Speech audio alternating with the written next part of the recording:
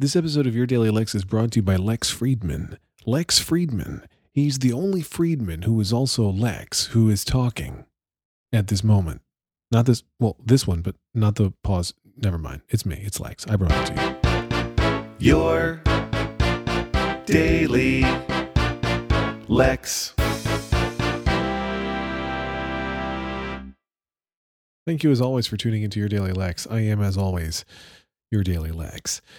Daily, just like this show, which comes out every single day. And you're welcome for that, by the way. I know people count on the show being available every day, and that's why it is available every day, without fail. So I'm good at that.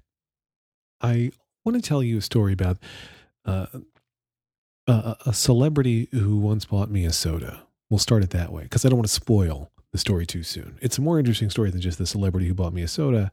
It's so-and-so who bought me a Coke. I guess what soda it is not interesting.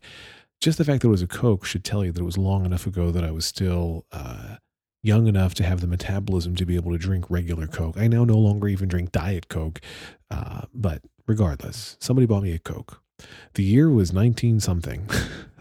I'm off to a good start. It's 1990-something. I don't know when. It's important that you should all know that my father right now, if he hasn't already, it would quickly be Facebooking me the exact year of this cruise. I'm going to guess, I don't know, 92, but I have no idea. But we're on a cruise. My parents and I are on a cruise on the Queen Elizabeth II. Not the woman, but the ship named in her honor.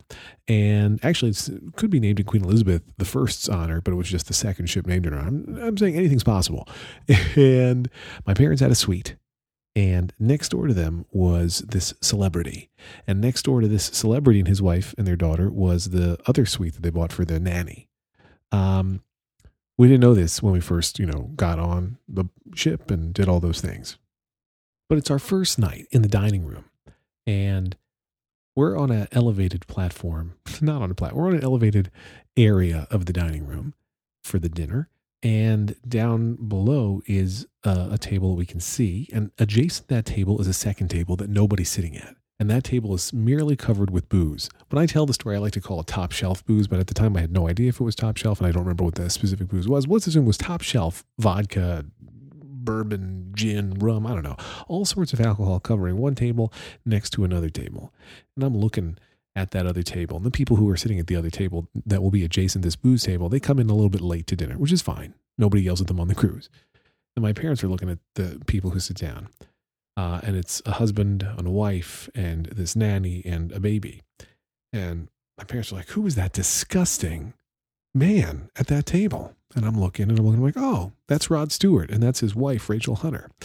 And indeed, it was Rod Stewart and his wife, Rachel Hunter. I should mention that in some capacities, in some ways, the nanny made Rachel Hunter look like, I don't know, Roseanne.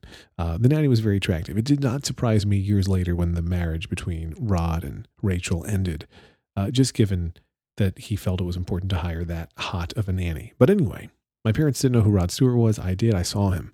One day I'm on the deck playing shuffleboard with some other kids who I had met on the cruise, because that's what you do on a cruise when you're a kid. You play shuffleboard.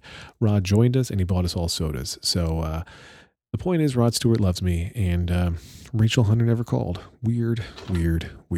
Lex.